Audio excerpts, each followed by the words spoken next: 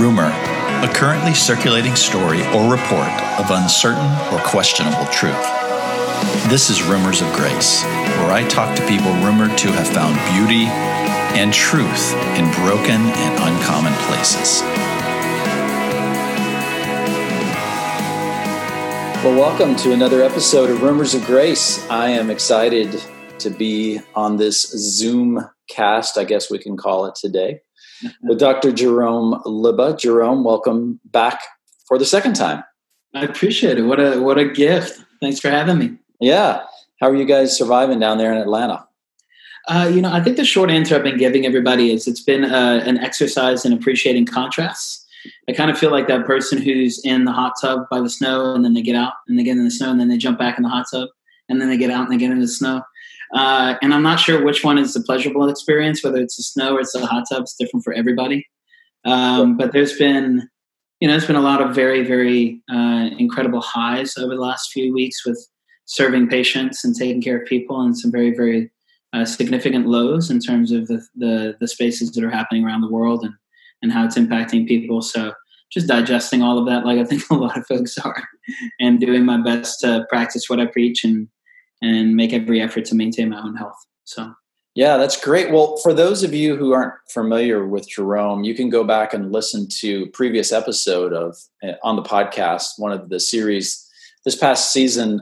He was on, he told about his background and his story. And I don't want to spend a ton of time on that, Jerome, but can you just briefly tell people what you do in Atlanta and what your day-to-day practice and your background is? Yeah. The easiest answer that I tell folks is I'm kind of like a personal trainer for the brain. Most people know that they have a brain, but they don't know how to use it. So I teach them how to do that. From a clinical standpoint, I specialize in complex unresolved cases. My history is my undergrad is in digital animation and film, and I used to do music full time. So I was an artist and in the creative world. But I went to 21 specialists over 9 years to get a diagnosis for my own neurological issues, where I averaged over 100 independent migraines per year. And I still do, unfortunately. I've got a plumbing issue of my brain that creates some structural problems. And what ended up happening was became a doctor. Got a doctorate in chiropractic and ended up getting board certifications and specialties in what's called functional neurology. So I'm now the only doctor in Atlanta that's board certified in functional neurology, which means that it's kind of like you go to a traditional neurologist, and after you get that diagnosis, that neurologist takes you straight into treatment and they do the therapy with you. So I'm not a neurologist. I'm a functional neurologist, but specializing in really complex cases, but through really practical means without drugs or surgery. So fix people's brains and help them learn how to use them a little bit better. I have a good friend who is a doctor. She's a physiatrist. Is that similar to some of the things you do?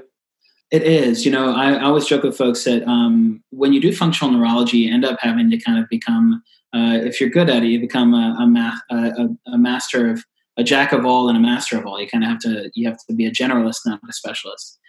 So when you do this, it's similar to physical therapy, occupational therapy, physiatry, traditional and alternative approaches. So you kind of put it all in a blender and try and take care of everybody from head to toe, but obviously still within scope.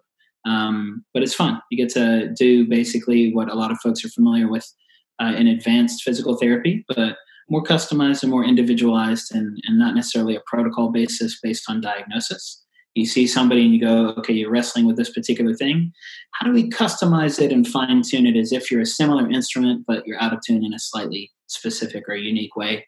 No different than a personal trainer would go in with somebody and go, you want to get stronger and you want to do strength-based exercises, but let's make sure that those strength-based exercises are specific to you, not just for the muscle you're trying to train. That's great. That's great. And one of the other reasons that I think we intersect, and especially with listeners and some of my interest, is you're also a fan of the Enneagram, and you've written recently a book, and it's a brain-based model to the Enneagram, which I love. And we're going to dive into some of that today because you approach it, I think, very uniquely and differently than anyone that I've talked to and consulted with. Yeah, no, I always, it's funny, when I was in school finishing my doctorate and I thought I've got too much stuff to study. And then somebody introduced me to the Enneagram and I went, No, apparently I do have more room. It's been the last 10 years of my life going, why is there no hard science or research or neuroscience behind the Enneagram? It feels like there's really, there's really great avenues to connect those dots. But, sometimes when it doesn't exist, you do the crazy thing of trying to see what it looks like to invent it. So that's where we're at with the brain-based Enneagram. So that's great. Before we jump into the brain-based Enneagram and some of the unique views and practices you have on that, we find ourselves in an interesting time. It's 2020, depending on when you're listening to this, but real time, it's 2020. It's April, middle of April. We're in the middle of this worldwide quarantine and COVID-19 experiments that we're going through, and I don't think any of us that are alive today have seen anything like this or experienced it. No. And one of the things that I have been observing about myself and others and those around me and just talking to different people is there's some interesting psychological things going on, good, bad, and different. But specifically what I wanted to talk with you about was what's going on in our brains right now as we quarantine and social distance. Is what's being rewired. And the way that I say it, the reason I say it that way, Jerome, is because I've talked to a few people, and it's an interesting phenomenon when you're watching a show on Netflix or you're watching the news and you see a commercial or a movie you're watching and you see people in groups and you see people bending over, talking and getting in people's faces. It looks so foreign and cringy.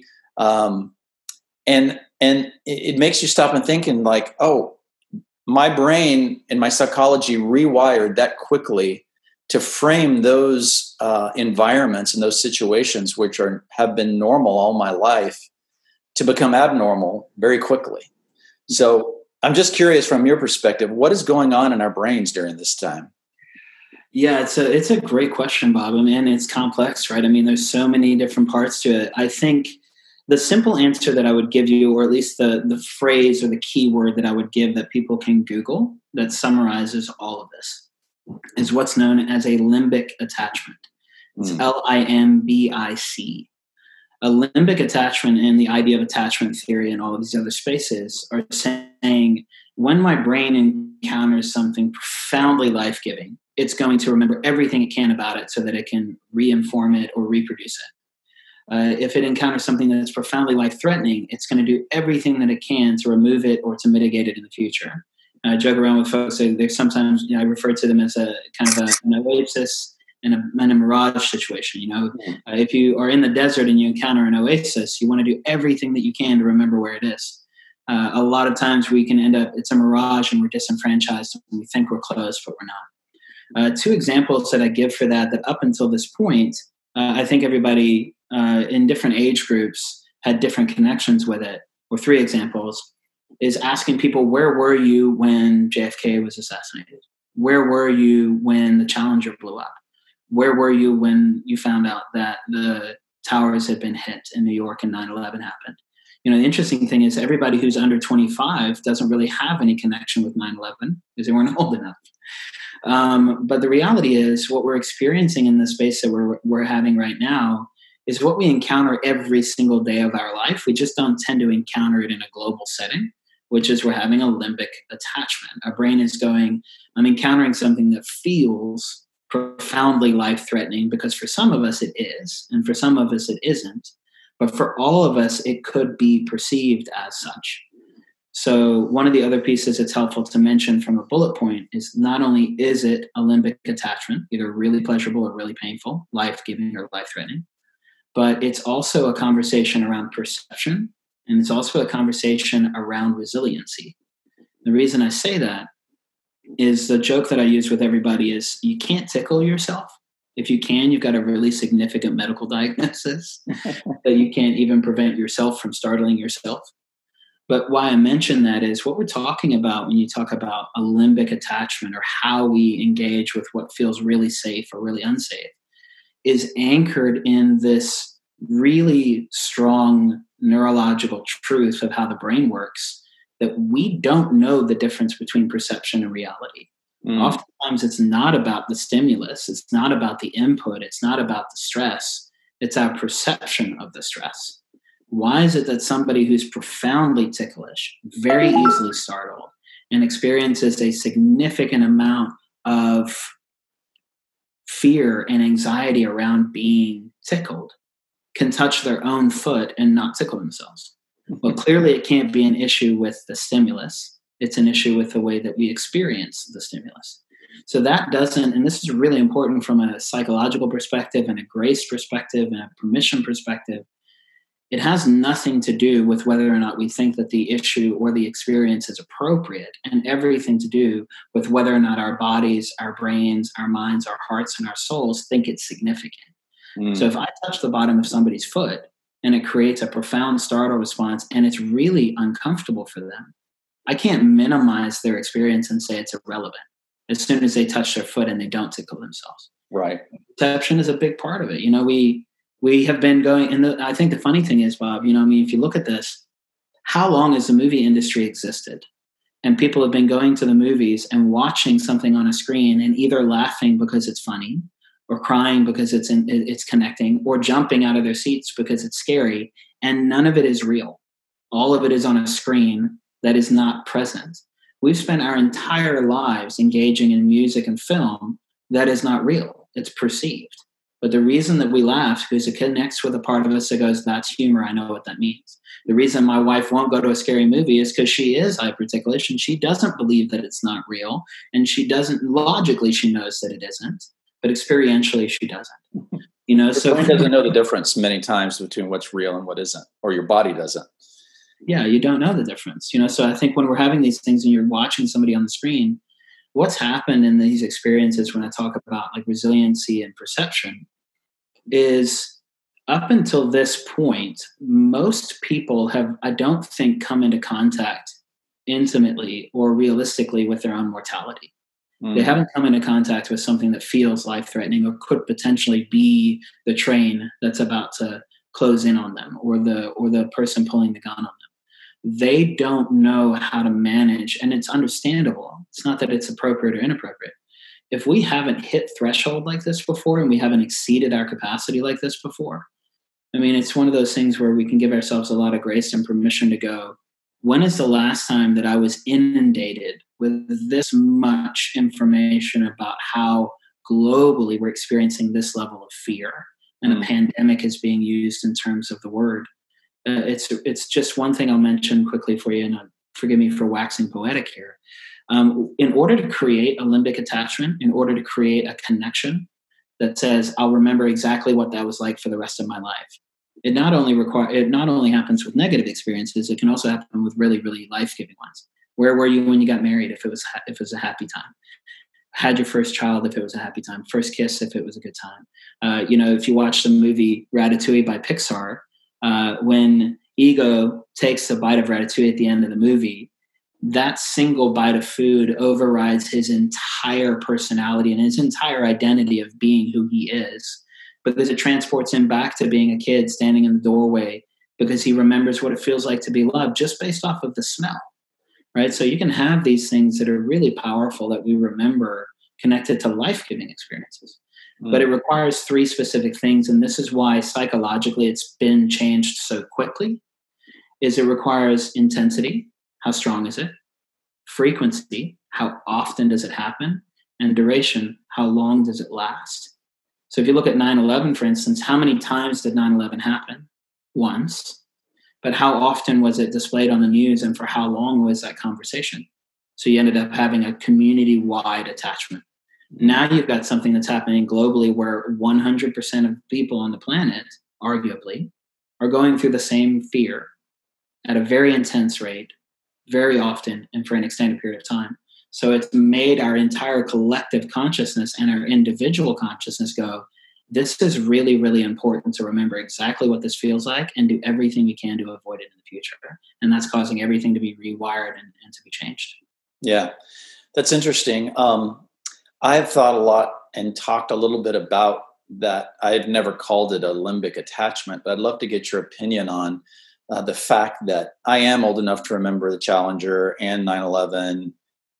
And believe it or not, as a very, very young child, I do remember where I was when the men walked on the moon the first time. Now, having said all that, my understanding and my studies, experiences is what you call limbic attachments is also being fully present in that moment. Yeah. If I were to ask someone to ask me, hey, Bob, where were you 2 years ago on April the 15th at 2:00 in the afternoon? I couldn't tell you. I couldn't even remember 4 days ago what I was doing at this time. Now, having said that, it's because maybe it wasn't traumatic, good or bad, but also there's a good chance I wasn't fully present, mind, body, soul, focusing in and being intentional about that. And I'm wondering if things like meditation, prayer, practicing breathing, those are ways that we do make positive limbic attachments, being present. What are your thoughts on that? No, I think your intuition and your description is wonderful. It's fantastic. And it's definitely true. The reason a limbic attachment is created is because your brain in that moment, for a very rare occasion, is able to go, nothing else matters than what's happening right now. Mm. I'm not a second in the past. I'm not a second in the future. And the interesting thing is our brain only actually processes information in present tense. It requires us to step in and reflect or forecast. So that's something that we do thanks to the way that our brain has so much capacity. And sometimes we can get stuck in the past or the future, but most of the time it's really, really hard for us to be fully present because our perspective is always on something else. Is it about us? Is it about something close to us? Is it about the big picture? I refer to that as an internal, local, and a global perspective. So when you're doing something where you make an attachment, your internal, your local, and your global experience all coincide. Everything becomes present. Mm-hmm. I know where I am in space in relationship to the whole. I know where the whole is in relationship to my local environment as it relates to me. So all of a sudden, everything becomes this singularity, so to speak, this synergy of experiences. And your brain doesn't know the difference between perception and reality. So if something becomes so real and so present and so tangible, and it has to have, just for what it's worth, the part of the limbic system lives above the top of your brainstem called your midbrain. It's basically where the Hulk lives. It's your survival-based system, your sympathetic system, your fight or flight system. It's also the part of your system that helps you to go, I feel very pleasurable experiences or very painful experiences. It's why when we have intimate experiences, depending on what your experience and your background is, it can be painful or pleasurable, but it can be very vulnerable. So when you have a limbic attachment and you're super present, in order for it to hardwire from short-term memory to long-term memory immediately, it has to have a strong emotional connection. The reason being, it doesn't have to have a complex emotion. I'm talking even primitive emotion. Every single one of those encounters that you looked at, even when you were a young kid with walking on the moon, everybody in that environment was modeling and mirroring significant emotion. Yes. Right? What I remember is my parents and the friends that they were with at the time, and I remember the conversations that were going on. That's what I remember. Because it's so strong. Why is it that we can automatically go back to exactly how we felt when we saw the news for 9/11 for the first time? Why is it exactly like my dad's been gone for 22 years, almost 23 years. He passed away when I was a freshman in high school.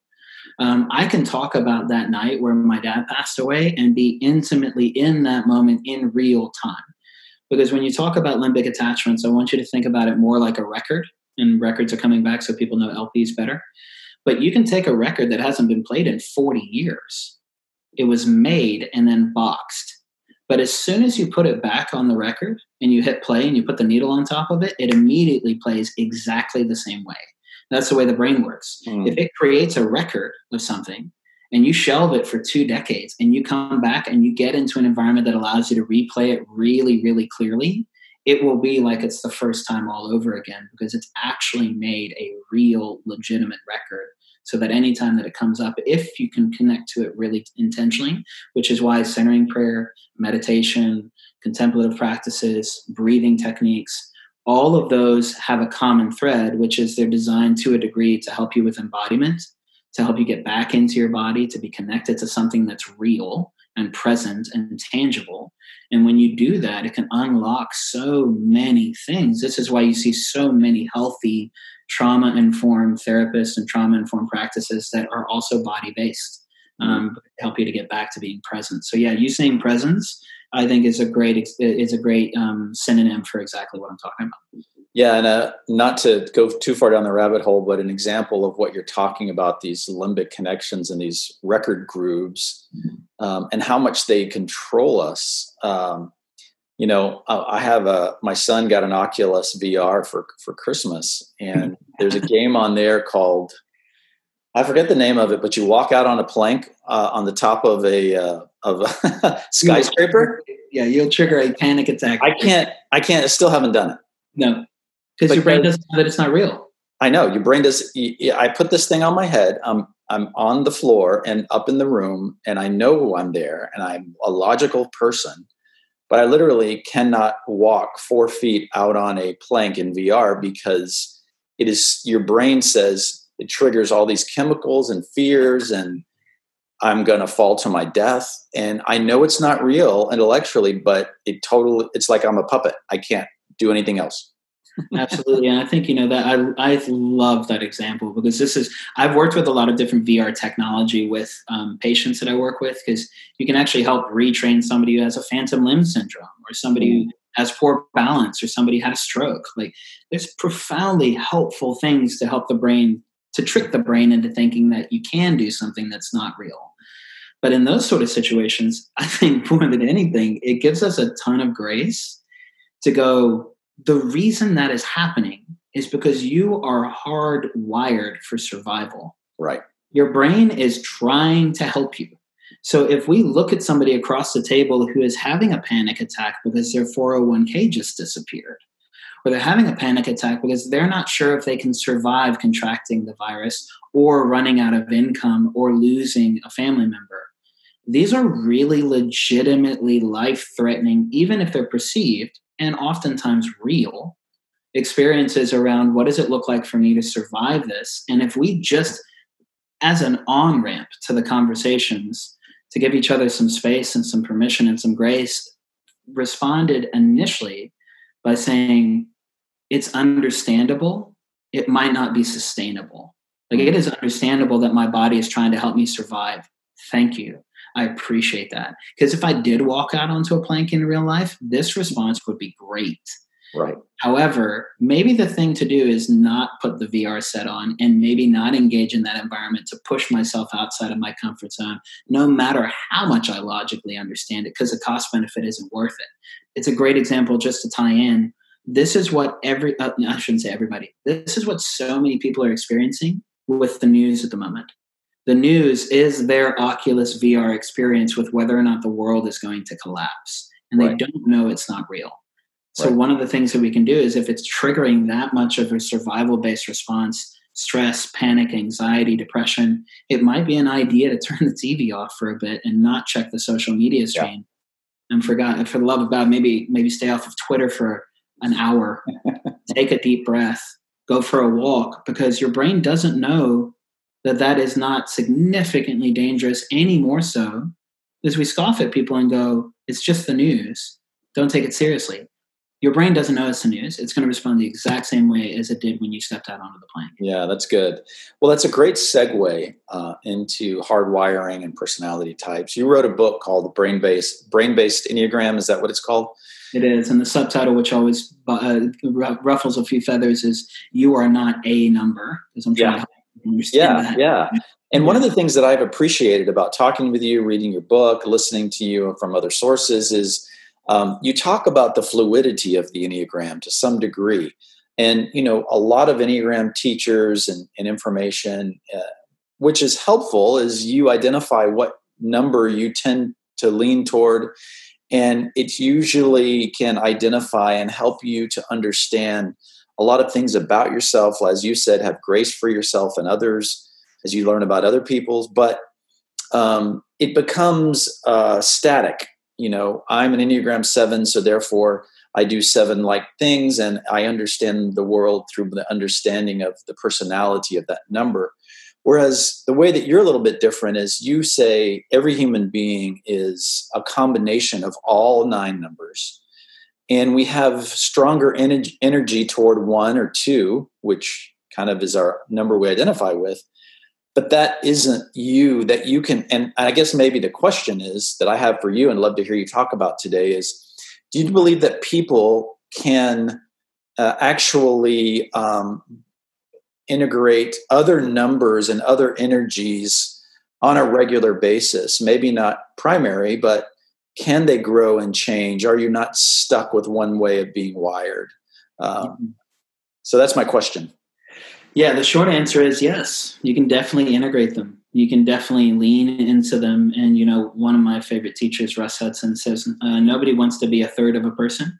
So if you live in one of the intelligence centers, head, heart, or gut, nobody wants to be a third of a person. So I think everybody who's learning more about kind of the comprehensive integrated version of the Enneagram knows that we have access to all of the numbers and we can pull from all of the numbers. I'm trying to change a little bit of the semantic and the nuance to say it's not on for 1 and off for 8. It's not on for 2 and off for 7. It's on for all 9 collectively at different volumes and different speeds and different efficiencies. It's kind of like if you took a census right now of the entire planet. And, funny enough, the idea of all of this, Bob, is starting to make a lot more sense to people when they understand how quickly a global experience can impact everybody on the planet. Because I've been saying for years, this is a global experience that is simultaneously active. Just because I go to sleep here doesn't mean somebody's not awake in Australia. The global activity is still simultaneous. But yeah, you can definitely turn on and integrate other numbers. I think one of the metaphors coming back to the travel and the map is I'm in Atlanta and you're in Nashville. Right? So you're Tennessee, I'm Georgia. Completely different geographical regions, but we're interacting in this conversation right now. Even now with the stay at home and the quarantine and the other things that are happening, even with the mandates, if you had to, you could get to Georgia. If I had to, I could get to Nashville. It's not an impossibility. It may be impractical, but it's not impossible. Well, when the whole thing settles and we're able to travel again, up until 2 months ago, the idea of travel was a very, very common thing. Now everybody's been in this quarantine, stay at home kind of idea. I think a lot of the Enneagram language in its origin space started in reverse. It started with the idea you live in a particular part of the world. That is what your job is, and that's your nationality, that's your tribe. You don't travel outside of that. It's a very, very fixed space. Every once in a while you might, but not consistently. And I think the healthier thing, and for us as a people using the pandemic as an example, is at some point, we're going to have to navigate and change the way that we kind of encounter travel and we encounter other people groups. But I don't think the world as a whole is going to survive by saying we can't. It's going to say, how do we change the way that we engage and we integrate? And again, to reinforce the idea of a primary number, if we look at our survival strategies as a human being, I'll use myself as an example. I'm most efficient in 2.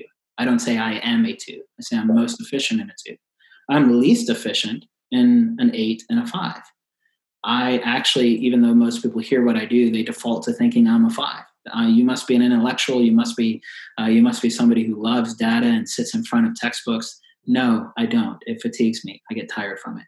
The reason I went into neuroscience was because of necessity, not because of desire. That's a very different thing. It's very unnatural for me, and it requires a ton of intentionality. To be in a 2 space is autopilot. It's completely unintentional. However, I'm still going to wake up every morning in a 2 space and go to sleep every morning in a 2 space consistently. But it doesn't mean during the day that I'm not constantly doing these sort of things. And one last point to just kind of land the metaphor. I think one of the things that we're starting to see here, and it's a big conversation, and everybody's got opinions on accuracy and appropriateness and inappropriateness and all of these other things. But I think it's safe to say that right now, most people are pretty sure that they could have a conversation about how other countries have handled the pandemic. And most people could at least give you a bullet point of how did that country handle it, or how do you think we're handling it? And I think this experience is giving us a chance to go, it's okay for us to ask what best practices are so that we can still integrate it at home. And maybe it's an idea to travel to that country and meet with them in person and see, what does it look like to live in a 4 space? It's not my normal space. What does it look like to live in a 6? I don't know. It's not my normal space. But can I garner best practices from them and integrate that so that I can have a healthy environment at home? For sure. But it's moving out of this idea of being in a fixed space to going, it's all, and the brain-based Enneagram evidences that through neuroscience. So none of this explanation has been through brain function.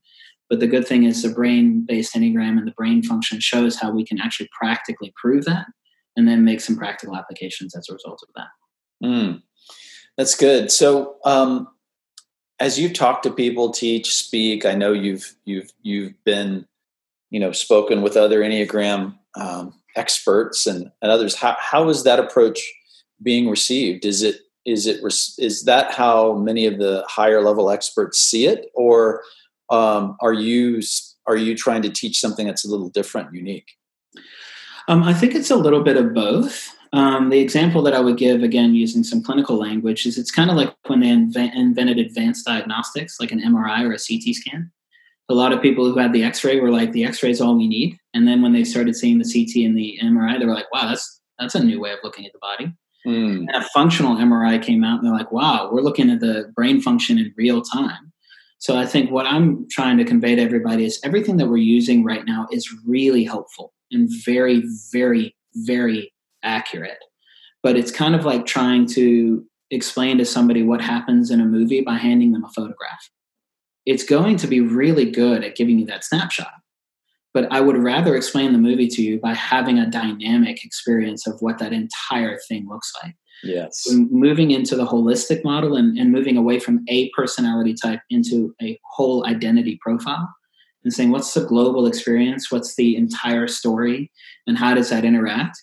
You can keep coming back to your favorite scene. You can keep coming back to that single snapshot, and it's going to be very reliable. An MRI is very reliable. But if you want something that's going to be even more reliable, I think a functional MRI is better. And that's what I'm trying to do with the brain-based Enneagram. Fortunately, all of the folks that I've met with that are, they're consummate teachers, and they've been doing this longer than I've been alive. I mean, you got to realize I'm a young pup in a big world here, trying to offer some new insights. But the reality is, all of the teachers who are really expert in this, which I don't consider myself an expert yet, I haven't done it for long enough. The people who are experts and masters, they already intuit that all of this is there, but there hasn't been a way to substantiate it or validate it or bring evidence empirically to it. That's why one of the big things in the book was I try to show a new scoring methodology that actually allows you to statistically see how all of the numbers show up on your landscape, and then seeing, and this is a really important piece why I think most of the people who have been really opposed to tests in the past, a lot of Enneagram teachers are opposed to testing, and a lot of Enneagram teachers are dependent on testing. In a clinical world, a diagnostic is a resource to inform you. It is not a diagnosis. If you make a diagnosis off of one lab value, you are probably going to be wrong most of the time. But if you combine good diagnostics with a good exam and a good history and good informative or answers from the person that you're meeting with, all of those things in conjunction paint a much clearer picture. So I still think we need motivational interviewing in the Enneagram. I still think we need a good test as a diagnostic, not a diagnosis. We need a good case history. We need good, honest, transparent answers. And then you need a really, really good clinician or coach or trainer or somebody who is certified in this to go, how do I walk you through that in partnership? Because all of that is welcome. But if we pick one of those things, it may get us close, but it may not be comprehensive. That's really good. So what are some real practical ways that people can use the Enneagram? Like give us a couple of tips. So for instance, if you've done numerous tests, you've read numerous books, you know kind of what number you lean toward, what then do I do with that? Sure. Coming back to kind of the start of the conversation around a limbic attachment and survival strategies, from a neuropsychological perspective and also a practical perspective, 100% of the time, our brain is trying to assess if we're going to survive. Everything is anchored in a survival-based response, whether we want it to be or not. That's the on-ramp. So one of the most practical things that you can do with the Enneagram is understand your relationship with each of the spaces on the Enneagram as to whether or not they feel safe or unsafe and why. This is why it's also, if you can't answer these questions on your own, really good to do it with a therapist who understands the Enneagram, or a coach, or somebody else that does this. Because, for example, using myself, if I know what my high numbers are, I know what I feel needs to be in my environment in order to feel safe and pursue some degree of life-giving encounter. Like, I need to nurture things. I want to appreciate the environment. I want to build value. I want to steward things well. I need in 6 energy for things to be more stable and secure. I'm not a fan of things being unstable. And in a 3 energy, for instance, I'm really, really interested in achieving an effective outcome. I want to produce something. I want to create something. If I don't get the chance to nurture and take care of people, if I don't get the chance to hit a goal, if I don't get the chance to make things more stable, I'm going to start to feel uncomfortable.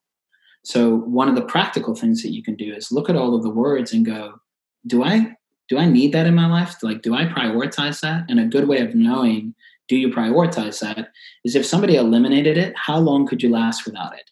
And if you don't last for an extended period of time without it, and I'm talking like a day, if it's a high number, you're not going a day without it. You need it. You're addicted to it. So if you can't go a day without it, it's probably something that you prioritize and you value and you're seeking, you're motivated by it. If it's something that you're like, I don't really get I don't get it. I'm not sure why people want to be in that space. It's probably less important and less valuable. And it's either because you haven't had it modeled for that to be rewarding. So why would you invest your energy in that?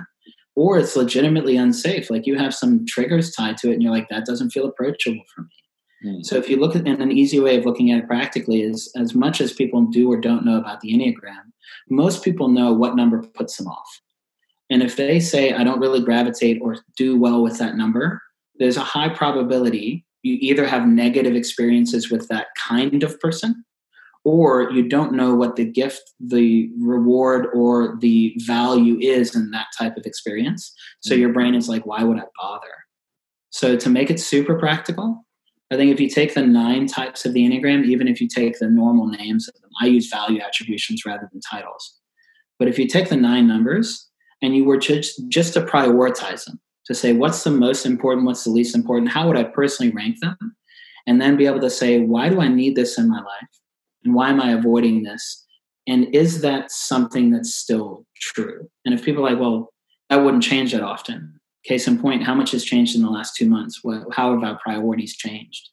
So just trying to orient to what's important and what's not, but then really critically being able to ask why. And if you don't feel like you can answer that, getting somebody to walk through that with you can help you to start to get an idea of kind of how you naturally orient to all 9 numbers. Because whether you want to or not, your brain is subconsciously having a conversation with all of those numbers at the same time to either pursue them or avoid them. And the really, really important reason that I'm saying this is if somebody interferes with your top numbers, it will trigger you.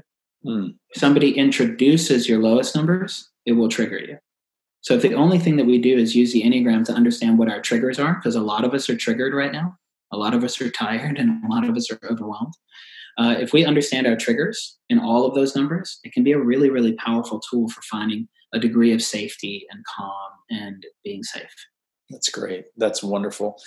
I guess that's a great pathway into my final question, which I think is the practical side, is what are a couple of things that are tips you can offer people right now as a functional neurologist, as somebody who counsels people and helps people work through issues?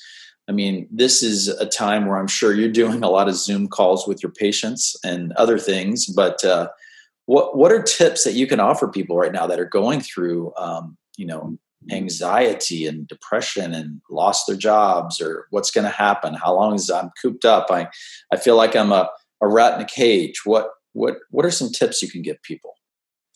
Yeah, it's I'll bookend this with something that'll help people get a more unpacked version of this so that they don't try to digest it in the next 6 to 8 minutes.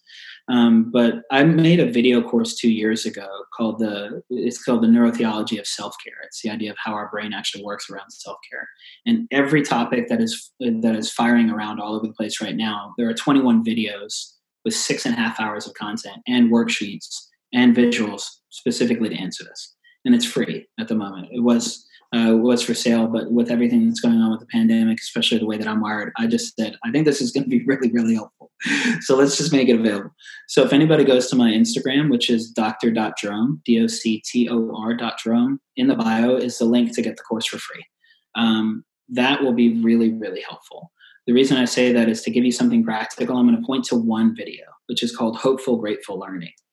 And in the Hopeful, Grateful Learning video, it's designed to be able to say, look, there is a lot of stuff happening of which I have no control over, of which I have no predictability. I mean, we could literally try to boil the ocean with the amount of options that exist of what we can't or try to do right now. But one grounded practical thing is to go through the exercise of Hopeful, Grateful Learning, which is you say, I'm hopeful for fill in the blank because fill in the blank, and that makes me feel. And the reason I say this is one of the things that's really, really important in the current crisis that we're in is we as individuals, as communities, as local groups, as spouses, as parents, as friends, have to be able to keep remembering what's real and what's possible. And if we're trying to absorb all of this and digest it, we can't metabolize the volume of things that are coming into our environment right now. It's too much. We're being inundated, right? It's a sensory overload. So to take a pause for a second and go, what one thing can I digest at the moment? What one thing can I communicate? One of the really helpful things in that a lot of times is to process, to be able to communicate what you're dealing with, even if you don't know exactly how you would frame it or the language. So the Hopeful, Grateful Learning exercise is designed to do that in a tangible way. If you'd be up for it, can I do it with you? Sure. You okay with that? Yeah. So here's the two rules, okay? You can be pragmatic or optimistic, but you can't be pessimistic. Okay. Because pessimism is going to cause your brain to think that you're in a more life-threatening situation. And the reality is, if you're actually in a life-threatening situation, this is not the exercise, okay? Triage is the exercise. Go to a hospital, get out of the environment. But if you're not in a life-threatening situation, this can help your brain de-escalate the threat level really quickly. So it's more than welcome for you to be transparent about what is difficult and be pragmatic. And an easy way to know, well, how am I being pragmatic? If you can phrase anything with, well, that's understandable. It's understandable that you would feel that way. You're giving permission to say, this is hard. So you can communicate what's hard, and you can also be hopeful and optimistic, but just avoid pessimism. Cool? So here's the question, Bob. What are you hopeful for right now? I'm hopeful that this whole thing will end and we will all go back to a sense of normalcy. I'm hopeful that we will learn from it and we will be, that I will be a better person because of it. Thank you. And why is that the case? Because this has caused me to think so much about what is important, what is not important. And it's caused me to focus and be present.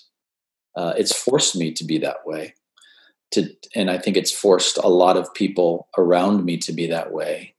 And so the conversations and the thoughts that I'm having tend to say, I don't know, we will go back to a sense of normalcy, but I don't think it will be the same.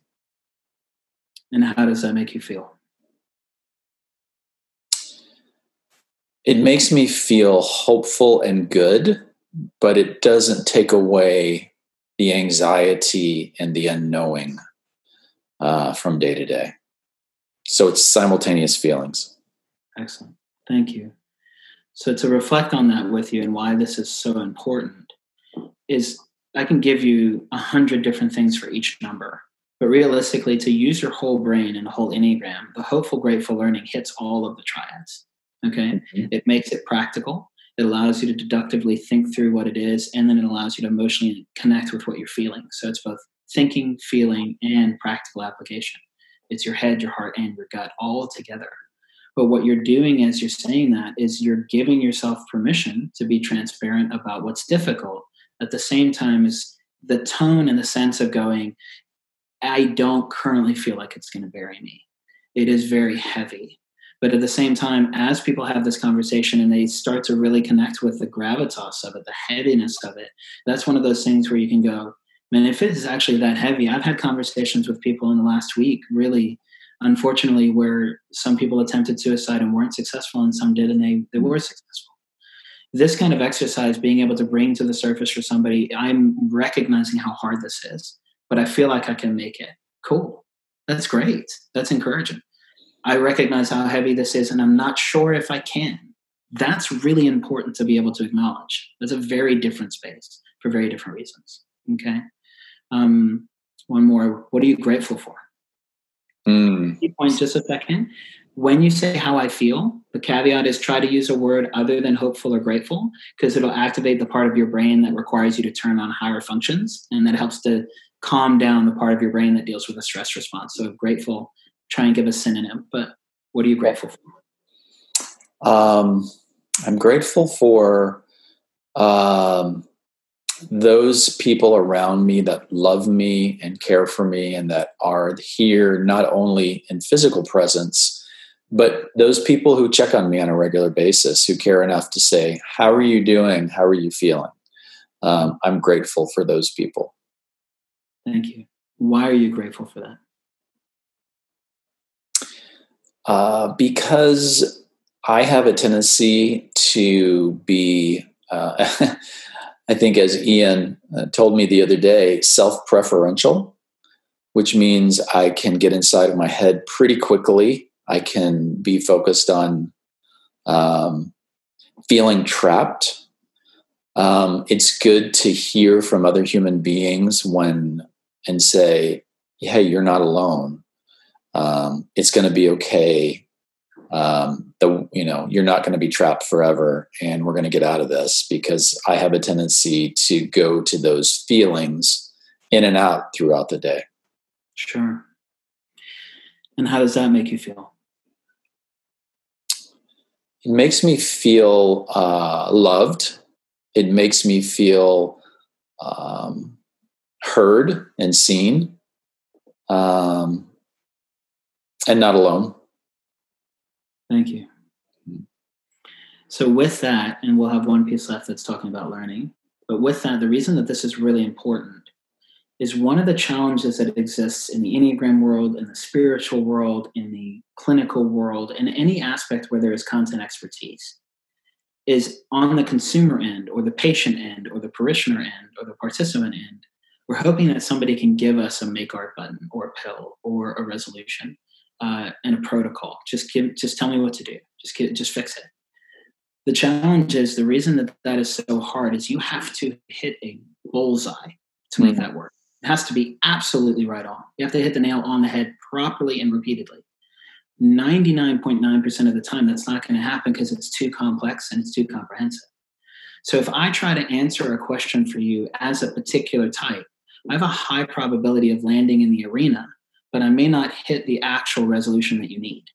So if I can give you an exercise that allows your whole brain to be active, to engage your head, your heart, and your gut, to engage your thinking, your feeling, and your reactions, to make it practical for you to know how you're doing emotionally and mentally, it doesn't mean that it immediately resolves it. But the biggest thing and the beautiful thing with the way that the brain works and the way that we're made is the more that we turn on the executive teams in our brain, the more they show up and they automatically do what we need anyways.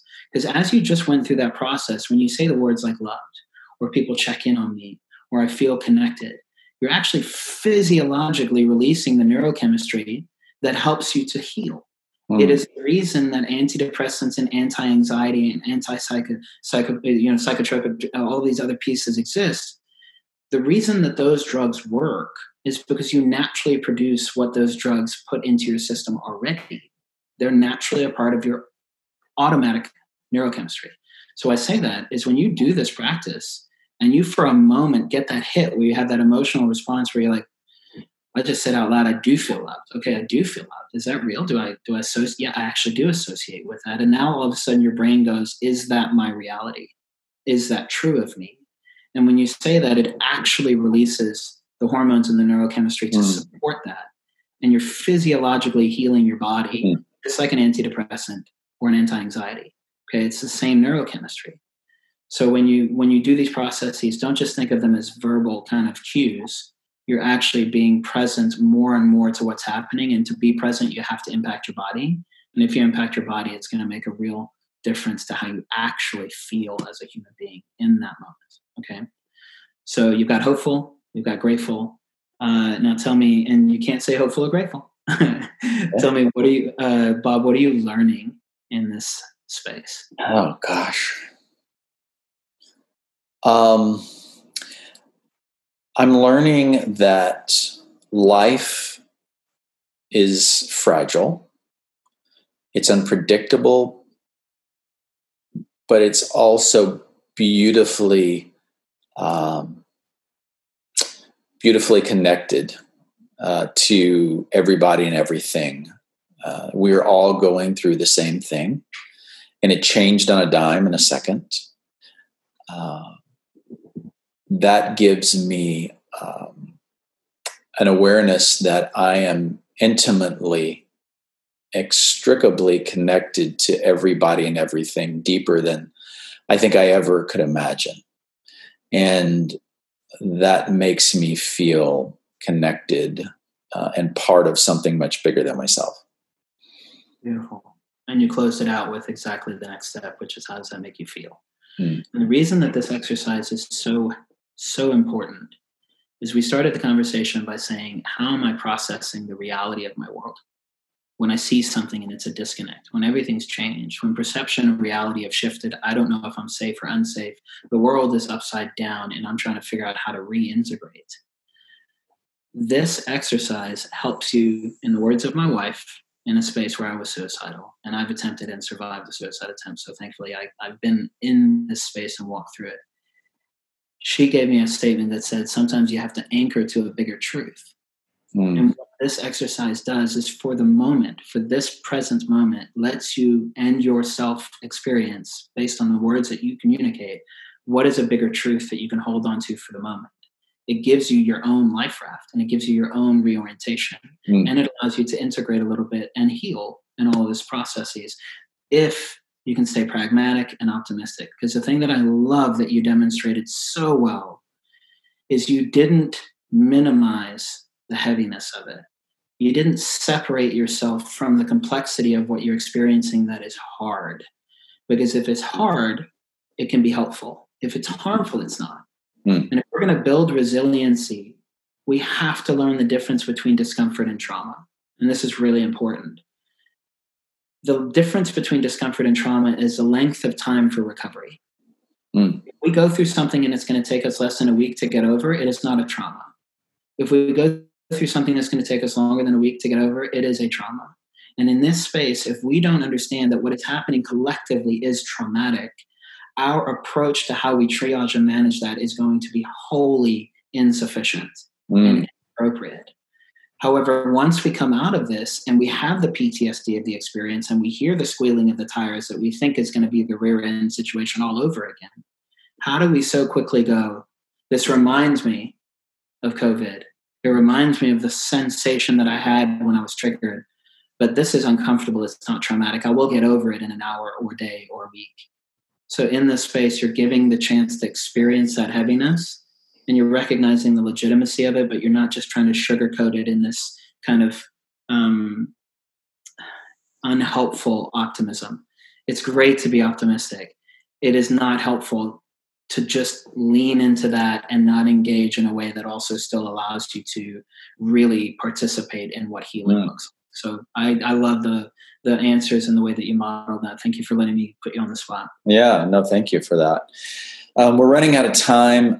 This has been beautiful. It's been great. How can people connect with you, Dr. Lebel? Yeah, I appreciate it. I think the two fastest ways are my Instagram is kind of the primary space. I'm a bit opposed to Twitter. It's a little too incendiary for me. But Dr.Jerome is my Twitter account, DOCTOR.Jerome, that has there. And my website is drjerome.com, which is DRJEROME.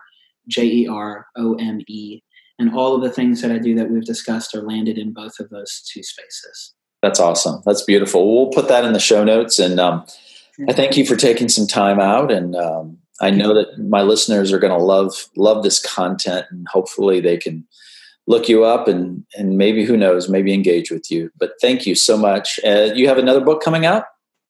Well, the funny thing is everybody gives me a hard time that I've got too much content and not enough time. But yeah, we're working on 2 other books at the moment that are going to be an expanded version of the brain-based Enneagram, and then another one called the Enneagram of God. So we've got some fun stuff coming out. Awesome. Well, thanks again, Dr. Jerome, and you guys stay safe, you and your family, and be well. You too, Bob. Thank you so much for the time. I appreciate it. All right. Talk to you soon.